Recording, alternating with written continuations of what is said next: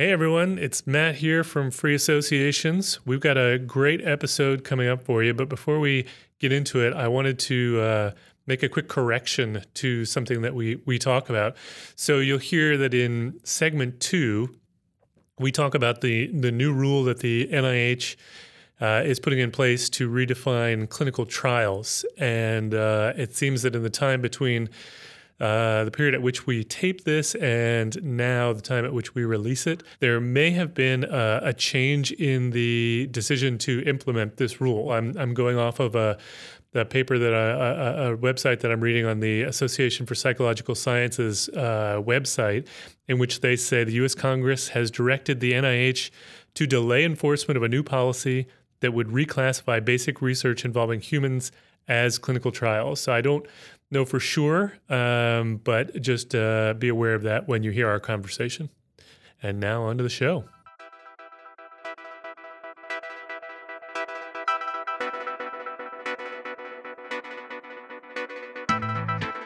Welcome to Free Associations for the Boston University School of Public Health, the Public Health and Medical Journal Club podcast for anyone who thinks that the latest medical study is as complicated to understand as reading James Joyce. I'm Matt Fox, Professor of Epidemiology and Global Health, and I am here with Don Thea and Chris Gill from the Department of Global Health. Howdy, Matt. Hey, Matt. And we are here in the Boston University Godley studio. So before we get started, we do want to take a second to remind you about the Population Health Exchange, which is Boston University School of Public Health's resource hub for lifelong learning. Find out more at www.pophealthex.org, where you'll find this podcast, as well as many other population health learning programs and tools. A reminder, just if you can, go ahead and give us a rating on iTunes. That'll help other people find us, and we'd really appreciate it. Now, on to the show. Unless it's a bad rating, in which case you really should not. Obviously. So today in our first segment, which is our Journal Club segment, we are going to take on a study that asks whether treatment for back, knee, and hip pain as treated with opioids is better than treatment with non-opioids.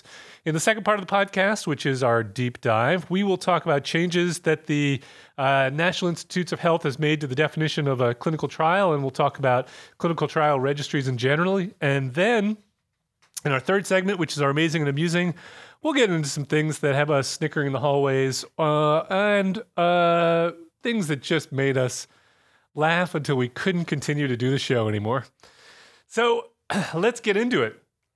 So for segment 1, before I do, I want to say that we've received a bunch of listener feedback, some suggestions for some topics. We want to respond to as many of those as we possibly can, but there's only so many shows. So we love fan mail. We love the fan mail. Keep it coming, but we probably won't be able to get to all of your suggestions, but we will definitely try. So in segment 1, we're going to take on an article that looks at whether opioids are better than non-opioids for the treatment of chronic back, knee, and hip pain. The study was published in JAMA. The first author was Aaron Krebs of the Center for Chronic Disease Outcome Research at the Minneapolis Veterans Affairs Healthcare System.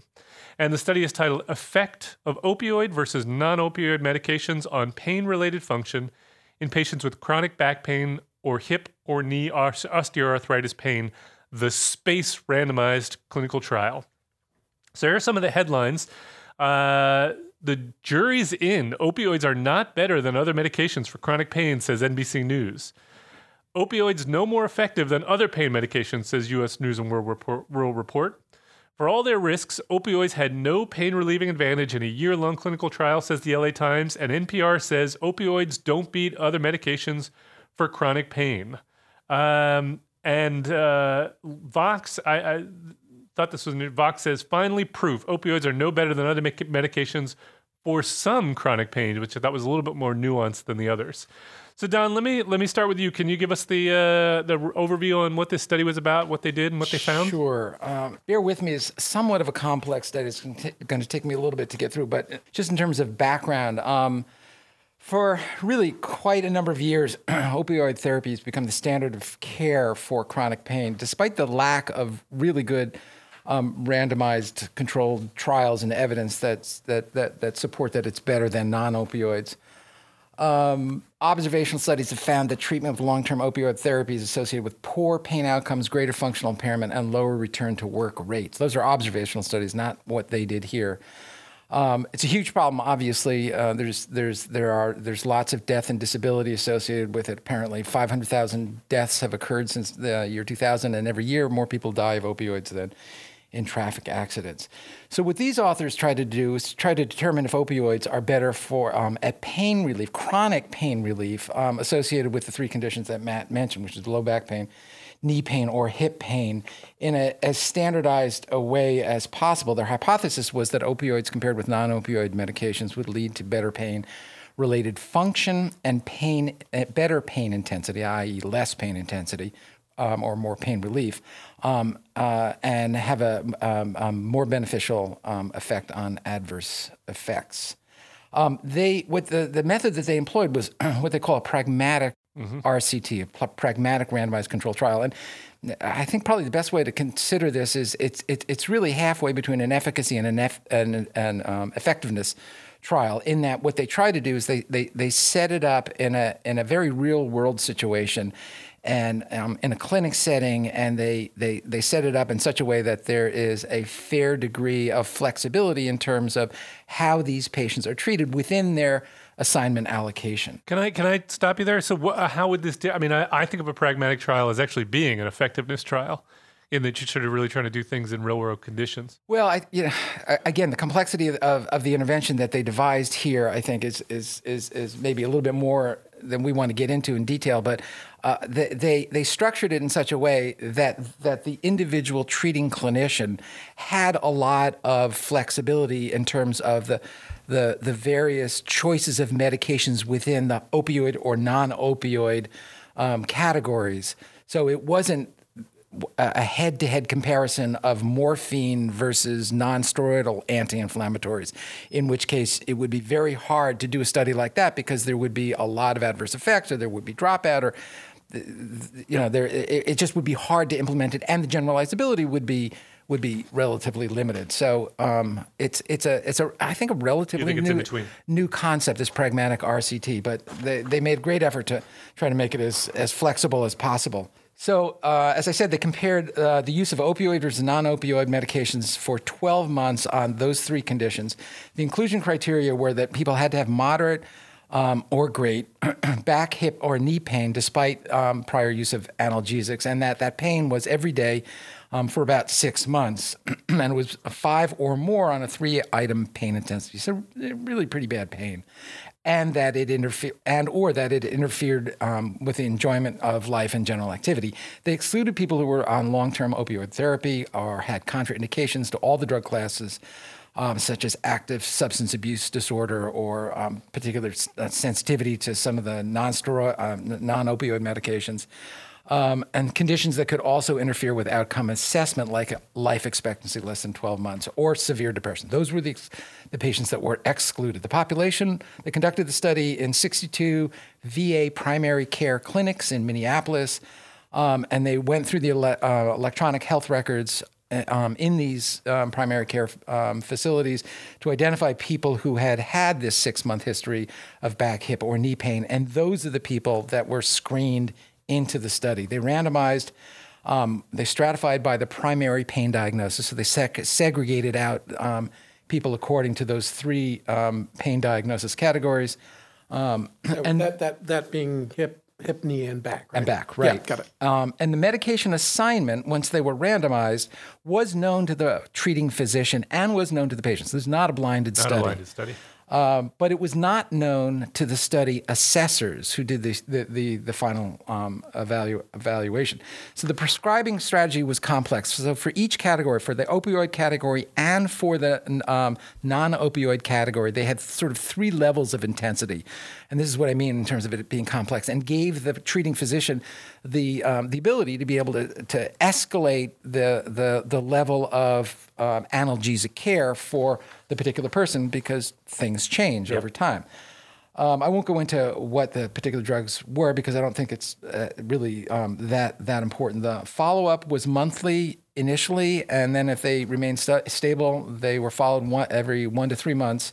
The adherence was self-report, and they also assessed the refill prescription records from state state databases in terms of pharmacy records. The outcomes were pain-related function, which was assessed by a pain inventory interference scale, pain intensity, and they determined what was a minimal clinically important difference a priori as their outcome. And they also assessed adverse effects by using a 19-item checklist of medication-related symptoms for either the non-opioids or for the opioids. Secondary outcomes were, there were 10 scales. They were a ton. They went overboard, I think, on that. But 10 or more scales of function or quality of life. Adverse events they determined via new hospitalizations, ED visits, or falls. They also looked at opioid misuse, which they defined as using the opioids in the opioid arm in a manner other than prescribed, such as MD shopping for additional prescriptions or diversion of the opioids, substance use disorder, or death. And the statistical analysis, I think, was basically pretty straightforward. They did power calculation that they needed 115 to complete therapy, and based on that, they determined that they needed to enroll 265 patients, which they did, and they ended up randomizing 240 because 25 withdrew prior to randomization. The follow-up was pretty remarkable, I thought. 98% follow-up for 12 months. At 12 months. Yeah, that's really good. That was pretty amazing. The bottom line was that they're really, when they assessed those outcomes that I just mentioned at 12 months, both groups improved. But there was no real difference when you did a head-to-head comparison of the opioid and the non-opioid group. And the improvement that both groups enjoyed was defined as greater than a 30% improvement in the scales as compared to baseline. Most patients in the opioid group did not escalate to a higher intensity of medication, which is a good thing. The pain intensity was better in the non-opioid group. It wasn't different than the other group, but it was better. But it was better by a very small amount, and it was less than what they a priori decided was a clinically significant difference. There were more medication-related symptoms over 12 months in the opioid group as compared to the other group. And there was no difference in adverse outcomes or misuse measures, though they were underpowered really to be able to make that assessment. So that's sort of where we are. And so overall, so if this pans out as a good study, this would be good news in that regardless of how you interpret it, would mean less of a need for use of opioids, or you could also say that opioids and other analgesics are just as good, and you could use either depending on what your preference was. And if you had concerns over issues with opioids, you could swap out, use a different set of medications. Chris, what's your take though on the quality of this study? Yeah, so it was on the one hand, I thought it was very useful that they attempted sort of to create this clinical trial protocol that was very applicable to sort of a pain management paradigm in clinical practice. So, like, for example, if you were randomized to the opiate arm, there was this 3-tiered sort of step up in terms of intensity of therapy. Like at the beginning, you were given a prescription for immediate release morphine or immediately release oxycodone.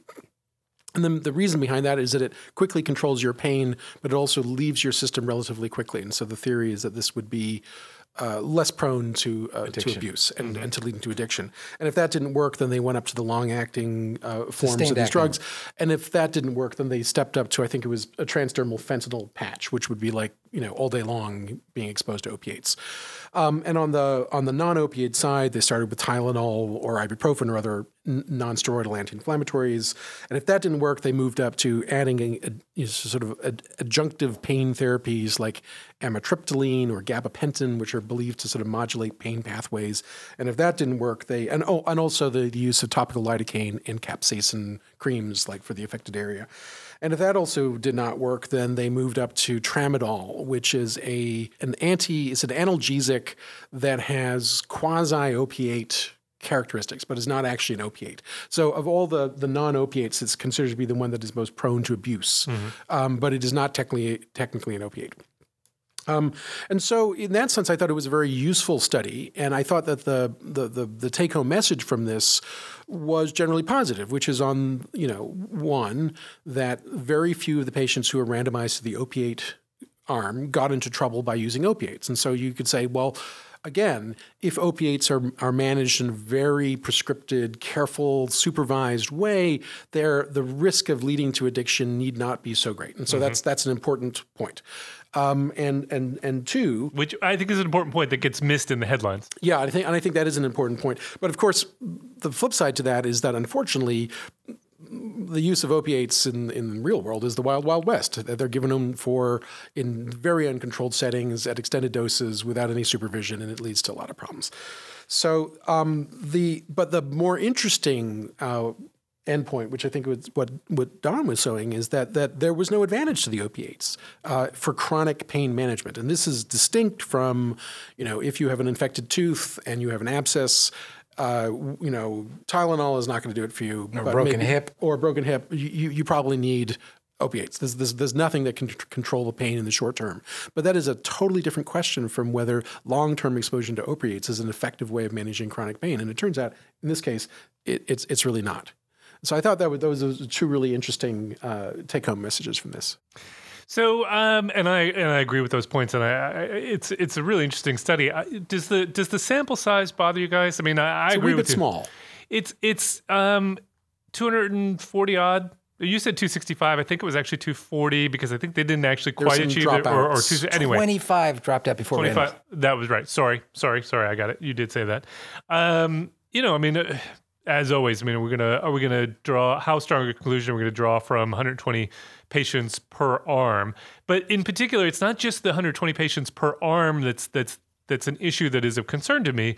It's that if you actually look at their baseline tables, so the tables of what the characteristics of the two groups that got the opioids and that got the standard of care.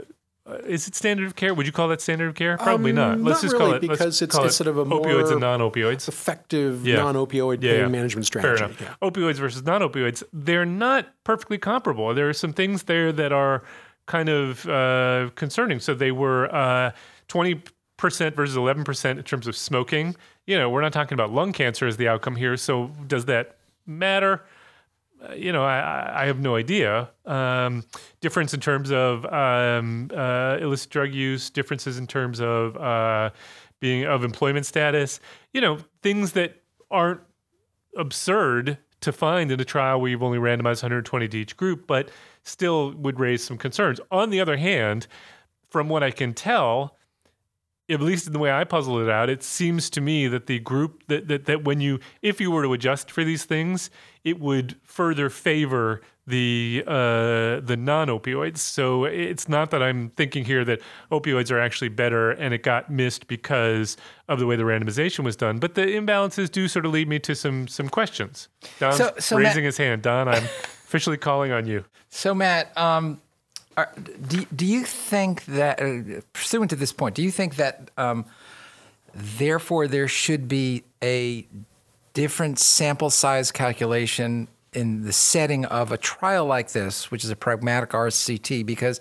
you have less homogeneous arms. There's more variability in each arm, and therefore you're going to need more numbers to achieve precision because the variability will be great. And if so, do we change the rules for sample size calculations as a result? And has anybody really thought about that? Well, I think there's a lot of work that's been done on sample size calculations for thinking about subgroup effects. And obviously, if you really do want to think about subsets of the population and whether or not these treatments are effective or one is more effective than the other within subsets of the population, you need to power your study very differently. To answer your question, I don't know. I mean, I'm not sure. Part of the reason why their sample size is smaller than you might expect is because they have a continuous outcome with what looks like to be not huge variability, and therefore the ability to detect differences in those in that scale is very different from what you would have if we were looking at proportions. proportion that achieved an outcome. Or you'd have to have really big differences in the proportion achieving the outcome to be able to detect them. So I don't know that you need a different sample size so much as my point is more, if you do a randomized trial that doesn't have a large sample size, the expectation of balance isn't there. And so the idea that we love randomized trials partly because they create the expectation that I have two equal populations in which to test my intervention, that doesn't necessarily hold true. It holds true in the expectation on average, but it doesn't hold true for one study. I would say I think you probably need another study.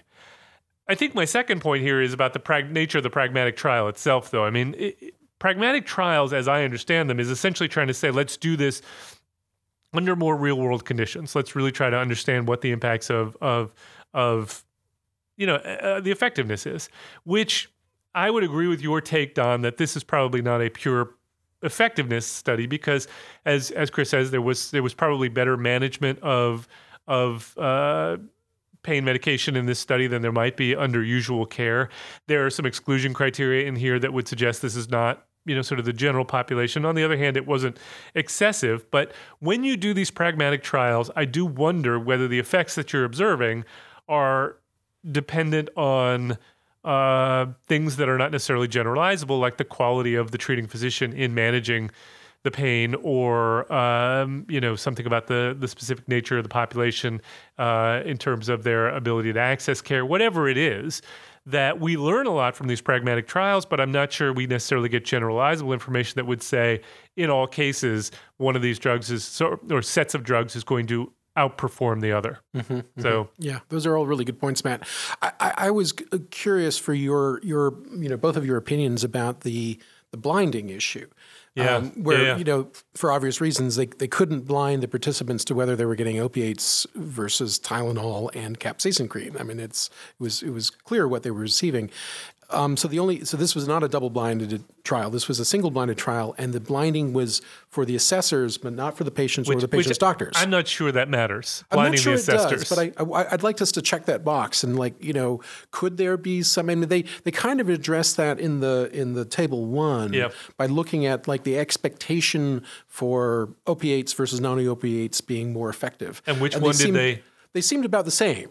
So at least in terms of those who ended up randomized, there didn't seem to be a skew that the opioid people or one group over the other were more persuaded that the opioids were going to be better than the Tylenol NSAID arm. And that kind of gets at it, but it doesn't quite answer the question. And so could there be some bias from that? And if so, how could that affect us? So it seems like you're sort of discounting a bit the expectation data, which is fair enough. So then hum a few more bars of that and tell me what you would think would be the expected impact of that, because my assumption is that people would think that the opioids are better for treating the pain and therefore would report lower pain scores at the end just because they knew they were getting the opioids, and we don't see that. We see the analgesic or the non-opioid arm doing better. I agree. I mean, I think they kind of, I think they probably addressed that issue, but it's still. It bothered me, and I couldn't quite figure out whether this led me to be a little bit more skeptical about this at the end of it. Yeah. So, Chris, are you talking about the pre-randomization perceptions of treatment groups? Yeah, which were very well balanced in the two arms. Yeah, they were. They were. Yeah. So you're saying that you don't believe that removed the bias? Well, I don't know that it entirely answers the question because this is at the very beginning of the study, and then we have an entire year to go. And so, do those perceptions shift? We have no idea, and we're only looking at a single time point at the end, which is at the end of a year. Are they any better? And so, the skeptic could say, well, chronic pain doesn't mean intractable permanent pain. Yeah, maybe that in both groups, their pain syndromes largely resolved or just got better by themselves, and it had nothing to do with either medication. And had they looked at 1 month increments, they might have seen a very different set of pain management efficacies as they were going along. Well, so following on to that, I mean, what do you think the role of a regression to the mean is in this study?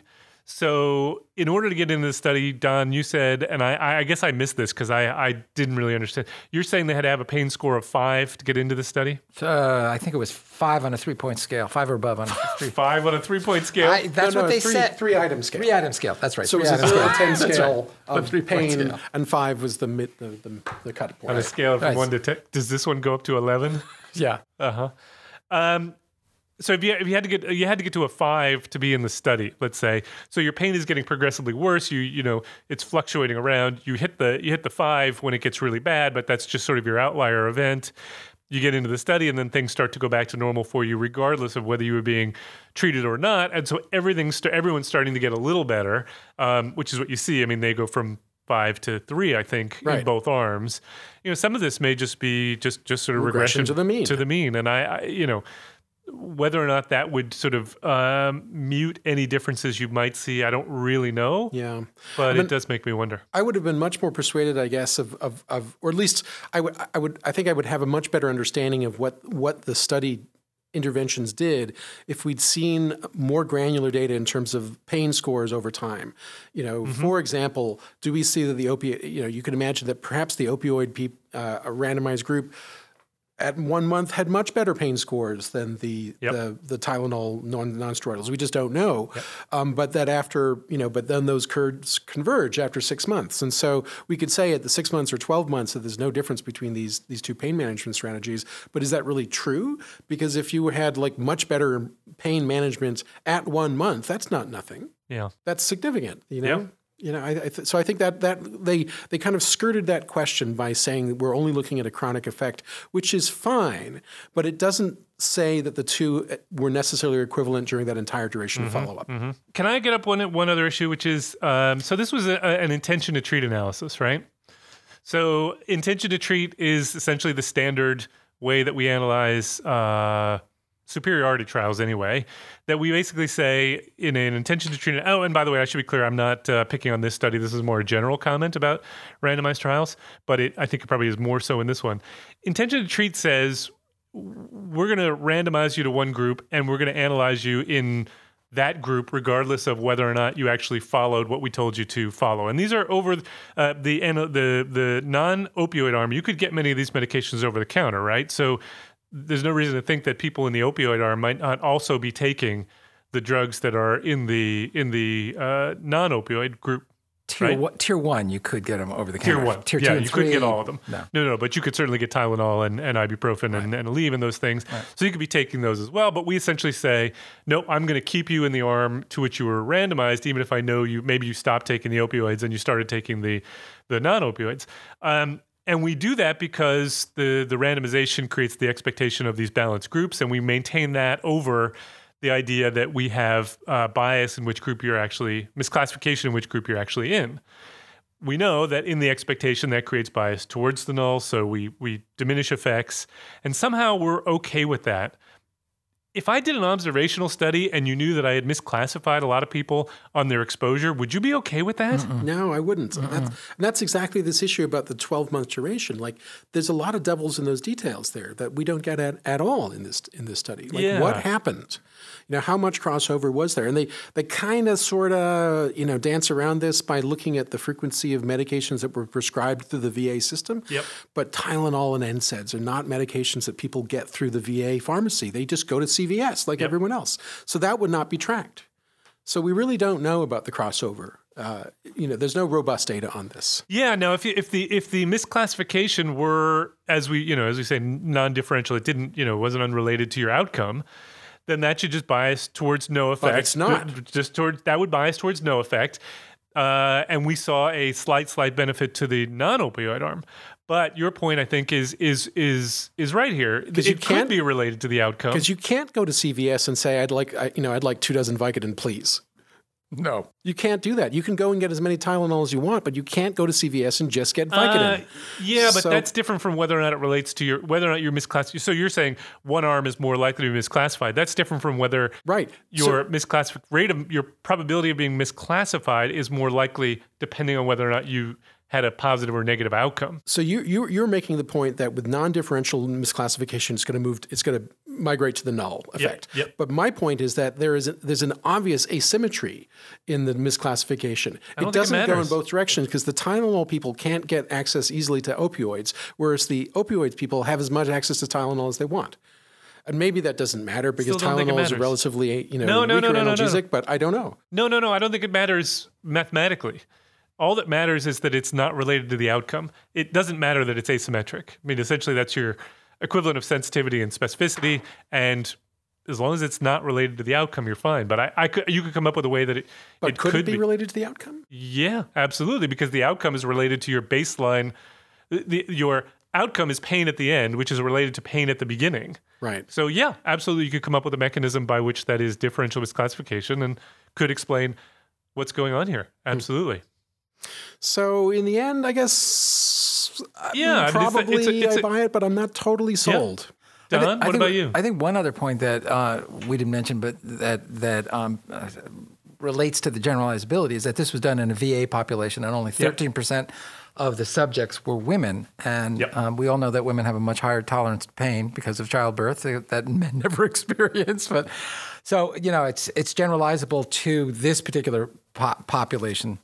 I don't know whether Chris is asking whether or not that's true. True? Yeah, I have no idea. I'm not a woman. I've never given birth. I don't either, but I don't. Is it true? It's my perception that most women have a higher tolerance to pain. Well, I have no idea. I have no idea. No, neither do I.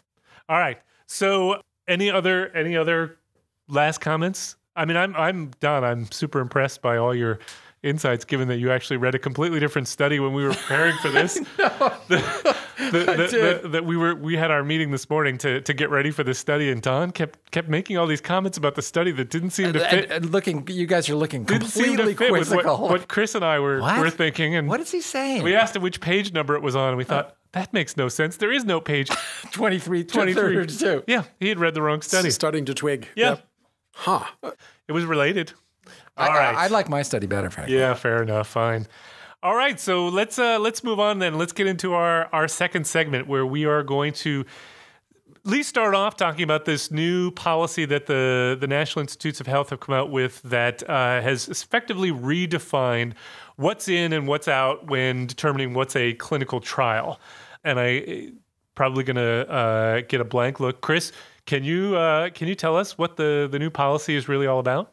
Well, so in 1999, the government passed this law called the FDA Amendment Act, which, amongst many, many, many things, also addressed this problem of trial registration and publication bias. And the concern was that because we don't know the denominator of studies that have been launched, it is very hard then to have some appropriate tallying up of the effectiveness of clinical trials on a given topic because we don't know what the denominator is. So to solve that, they said that for all clinical trials that met certain criteria, you had to register the clinical trials on this national website called clinicaltrials.gov, and then subsequently, this law was amended, called the FDA Amendments Act, the FDAMA of when 2000. was that?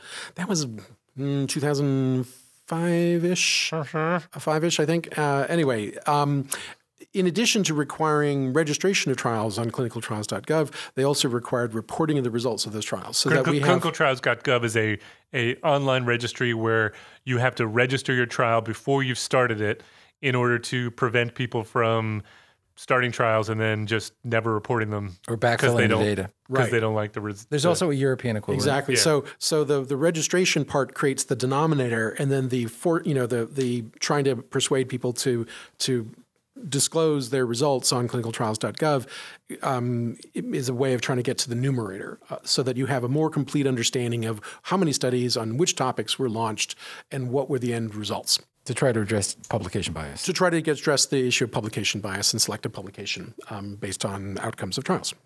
So that's the big context behind which this new policy shift occurred. Now, that initial policy applied to clinical trials, and really the focus was on drug trials and particularly industry-sponsored drug trials. But it has since generalized because I think the scientific community realized that this is not just a problem with pharma, but this is a problem with clinical research and maybe human subjects research, full stop. Yep. And so we've kind of like, it's concentric rings of regulatory oversight here, where initially it was really just drug trials that everyone was thinking about. Then it became all human subjects research, clinical research trials. And now the policy has expanded one further ring to say we're going to also consider human subject studies that do not really relate necessarily to a medical intervention per se, but are done on humans, but also involve some sort of medical intervention, like a behavioral intervention, things that ordinarily some sort of intervention has to exist. Some sort of intervention has to exist, but would not have fallen into that paradigm of like drugs or devices or vaccines, which are like the obvious ones. And so that change created, I think, a ripple of anxiety through the behavioral science community about this, which is what we're going to discuss initially, right? So. Have I summarized that more or less? Well, so yeah, I think so. So it seems that there are now four questions that have to be answered in order to figure out whether or not something falls under of this new definition of a clinical trial. So, does the study involve human participants? Are the participants prospectively assigned to an intervention? Is the study designed to evaluate the effect of an intervention on participants? And is the effect evaluated a health-related biomedical or behavioral outcome? If it meets all those criteria, then it is considered a trial, even whether or not you have ever randomized anyone, or as long as you've done something that is considered an intervention and relates to a health outcome, you are now doing a clinical trial. And this has implications, both because now it means it needs to be registered, which is probably in and of itself not a terrible thing, but it creates some logistical problems for things that didn't used to be. But it also has implications because some funding mechanisms don't allow clinical trials to be done under using that funding mechanism, and that's going to change things for people in the behavioral sciences, I think. Mm-hmm. So the example that we were talking about that I read online was the Washington Post was doing an article on this, and they talked about a researcher who was saying, they do studies where they'll give a person a box of Legos, and they'll say your job is to sort out the red, find all the red Legos, and they're trying to understand how does the human brain go. What's the process by which you go about trying to do this? Well, now that is considered an intervention if there is some sort of health related or behavioral outcome, which there's a behavioral outcome now, and you have asked somebody to do a task that's an intervention. This could potentially then become a trial that needs to be registered in a trial registry. That's a big change. Mm-hmm. Yeah. So, for example, if after having them go through this sorting of red Legos and another group sorts blue Legos, if they then asked, how many of those patients felt anxious, that's a clinical trial. Yeah. I mean, it's a benign clinical trial, but that would essentially be, we're seeing does red versus blue Legos lead to a change in anxiety? Absolutely, it's a clinical trial. And it also ups the ethical oversight that comes when you label something a clinical trial. That the it's not. I don't think it's necessarily required. I think IRBs have some leeway to determine what's a high risk and a low risk trial. But as soon as you say trial, that's what I think we would consider that study that we just described to be something that's really minimal risk. That's something you should be able to just sort of do with a basic IRB review. But now that becomes a full board review that requires some higher level of scrutiny. Don is scrunching up his face like he just ate a lemon. No, so he does not. I hate lemons.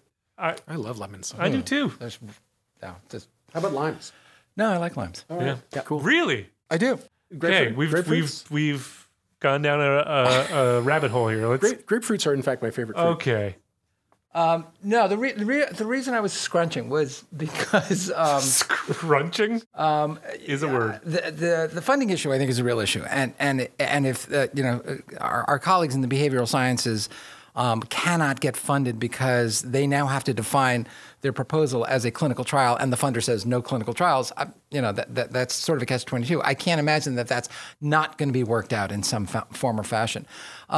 Sure. I think that the burden of having to enter your study in the clinicaltrials.gov database, which we've all done because it's necessary in the kind of work that we do, is a burden. But it, in my opinion, is, a 25-minute burden. It is not huge. And I think that it is generally good in terms of transparency for having a unified database where all of this work is done, so that the second person that does the Lego study and does it a little bit differently, that the people who assess it, or if you're going to do a meta-analysis on Lego choosing, then you've got you've got a unified place to get the stuff. And that statement about the burden not being too great just came from Don, nickel and dime Thea. Yes. Wow. Yeah. That is shocking. Yes. I will stipulate that uploading your data onto clinicaltrials.gov is a right nuisance. It's a very user-unfriendly website. It's very tricky to navigate. You get errors It's all not the that- time. You get errors. It is. I find it very challenging to Are we figure using it the same out. database? We are. I don't I think think we so. are. Don just pawns this off on a research assistant. No, I you know, don't. The social science and behavioral literature has been under such scrutiny lately Yeah. for the lack of reproducibility. We're going of to get into that on psychological a future studies. episode for sure, because Yeah. it's a great topic. Because I think that the other thing that if we're really going to fix the system, we're really going to go the distance and make sure that all of the studies are adequately reposed in a database someplace Reposed? that we're able to access. I think we need to make sure that not only is the protocol put into the database, but that the results are put into the database. it's Because really important. a lot of times the protocols are put in because you can't get your data published until you've established that before you even enroll. But there's no stipulation that you have to include the data, the findings, the results. Right. And I think that is equally as important. I totally agree. So you see this as a good thing. You Yeah, see this, I do. this I do. I do. I think it's a step towards transparency and reproducibility. Yeah. Standardization. So hang on. So you could have accomplished the exact same thing then by simply requiring pre-registration of observational or non-clinical trials. You didn't have to redefine these studies as clinical trials in order to achieve the goals that you're getting at. That is Yeah, I an can see important it. point. Yeah, I So mean, the- I suppose. I mean, what you're kind of messing with the definition of clinical trials in order to be able to fit into an existing framework, which may not have been necessary. It's true. There is a rigorous debate as to whether or not observational studies should have to be registered as well. And, some journals are coming down, very strongly on the side of no, the observational studies are different and we don't want to hamstring them in the same way. Others have said, yeah, they probably should be. And, we would do better. And I think that's actually the direction that some of the social sciences are actually going. And I'm not sure where we're going to end up on this, but so then answer this question. So was this a problem that needed to be solved? I think it probably was. Yeah. I mean, I think if you look at here's an experiment that was done and it generates this. We talked about this with a specific trial recently, which we actually didn't do on the pod, but we talked about it on the pod, where there was this experiment that was high profile in a certain field and certainly drove the investigator's career, but then later could not be replicated. Yeah. And came under intense criticism and actually destroyed the individual's career. So you could say this is not just a regulatory burden. This is probably a way of protecting yourself because it stops you from being the one study that is perceived as being the kernel of truth in this, providing this seminal insight. When in fact it may have been that the same study was done a dozen times before and was never registered and was never published. Yep. And this was the one exception that showed this remarkable result. P is less than 0.05. Voila, it enters the literature. That's how it goes. So you think this is a solution to a potential solution, a benefit in terms of the publication bias problem? I think long term it protects us, and it's also the ethical thing to do. Okay. Yeah, I agree. All right. So that was far more agreement in the end than I think that I had thought we were going to get to. So Totally disagree. I agree that you disagree. All right, so let's disagree about that. Let's move on to our final segment then, which is our amazing and amusing, where we want to highlight some of the things that, make us laugh until we can't stop laughing. and look at some of the weird and wacky things that inspire us. So, Chris, you're staring off into space. Do you want to? Yeah, sure. Do you want to go first? We were talking about pain today, and so it triggered a memory of when I was a resident, particularly when I was an intern. This is my first year out of medical school, and I had a lot of patients in my primary medical clinic who had this condition called fibromyalgia, which is this chronic sort of debilitating pain syndrome, very poorly understood and really absent any particular effective treatments. And, we had a lot of seminars about this condition, and I basically knew that at that time, particularly, we didn't have anything much that we could do for it other than to recommend exercise and maybe antidepressants. And so when I saw my patients who had fibromyalgia, I would sort of like come in and sheepishly, I'm wearing my cruddy looking white coat covered with dubious stains, looking exhausted because I haven't slept in 48 hours, and looking like a total rube. And I would give my little spiel about fibromyalgia and our lack of effective treatments and blah, blah, blah, blah. And my patients would look at me with utter skepticism and scorn and sometimes disgust. Mm-hmm. And I never helped anyone. And then there was Tom Cooney, who was our program director. And Tom had like this awesome like head of curly silver hair, and he wore these cool sunglasses most of the time. And he was athletic and had this great tan, and he had this deep sonorous voice.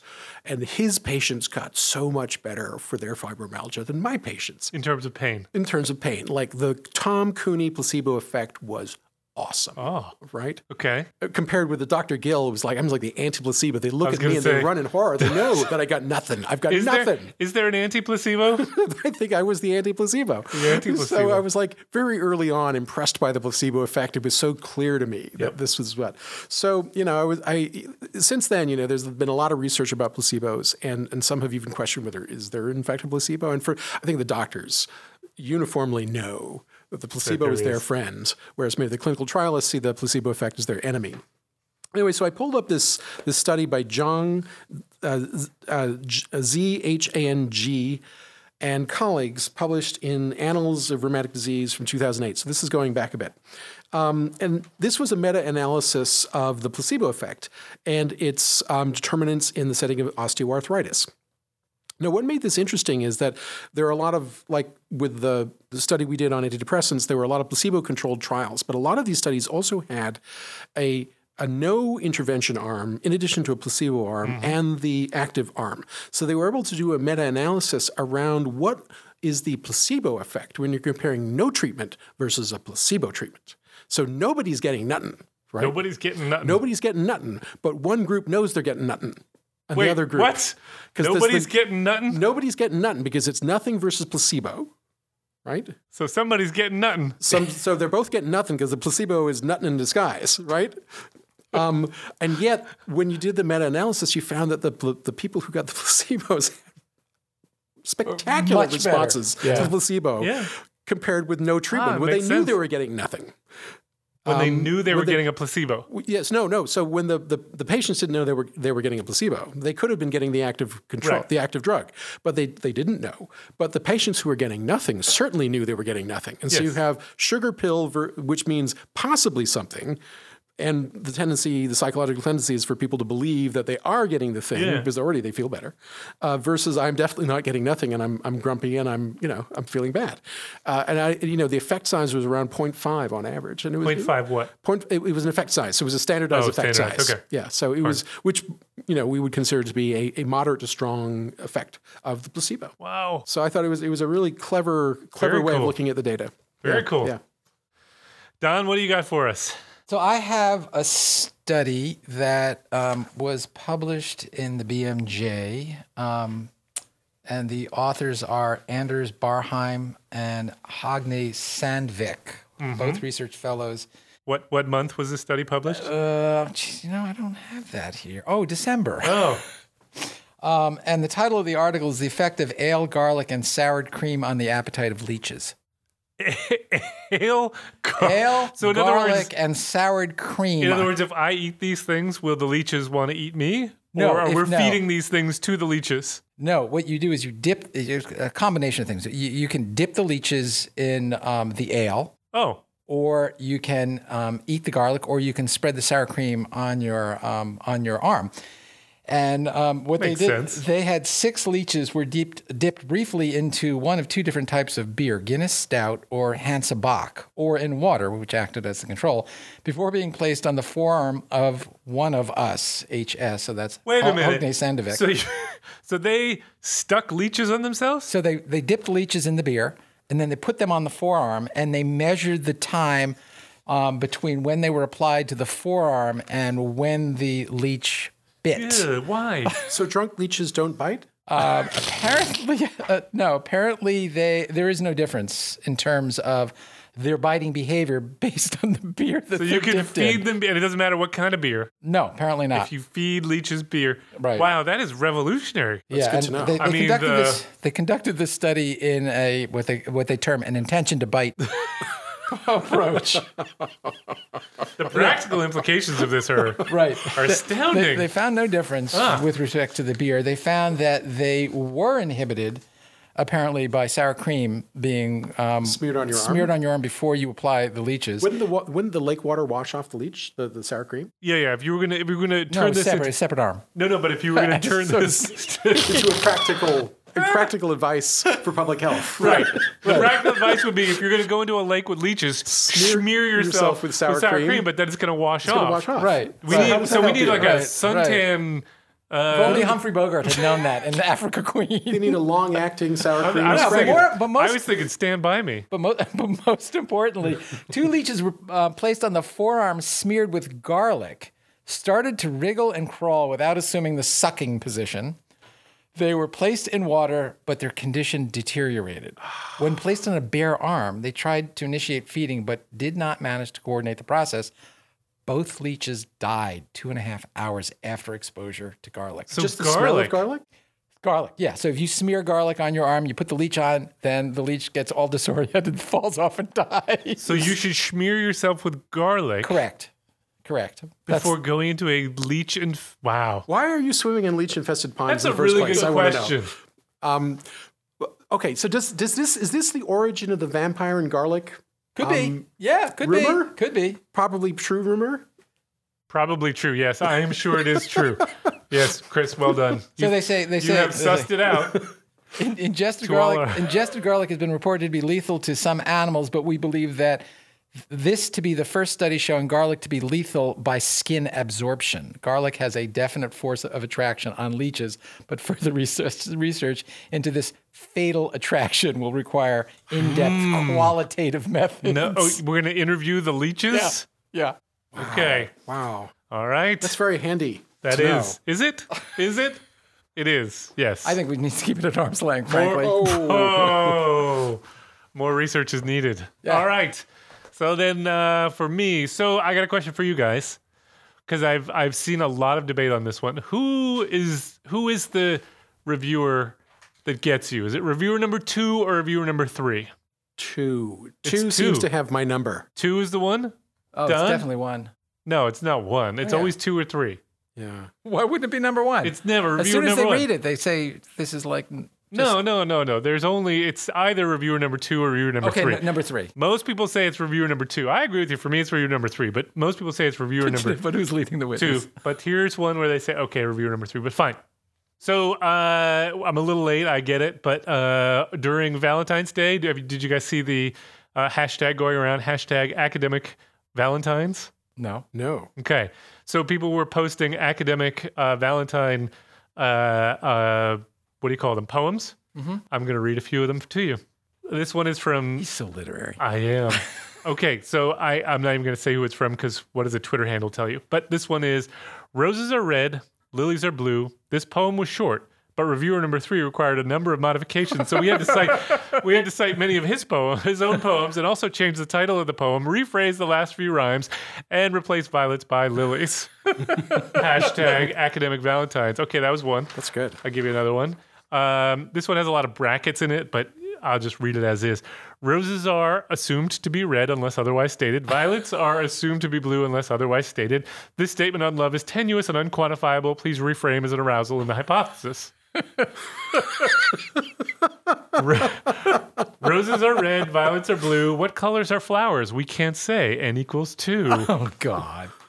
Roses are red. Correlation isn't causation. If this gets retweeted, does it count as citation? Oh, it should. I like it that. should. I just realized my pathway to promotion at last. But you just said earlier your tweets get 0 retweets. That wasn't so early. That was true. last. Aren't we assessed on the number of tweets? I in think- addition to the number of publications now at I believe Boston we University? are now. So there you doomed. go. I'm You're doomed. Sorry.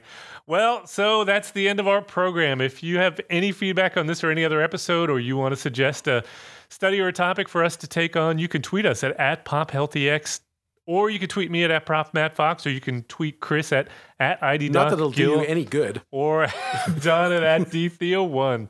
Or you can find us on the Population Health Exchange website at www.pophealthex.org. We want to thank Leslie Talalian, Director of Lifelong Learning at BU School of Public Health, for supporting the podcast and basically for putting up with us. And Nick Guler for sound and editing. Thanks Great for joining editing, us. man. awesome editing, Nick. Hope you enjoyed it, and we hope you download the next episode.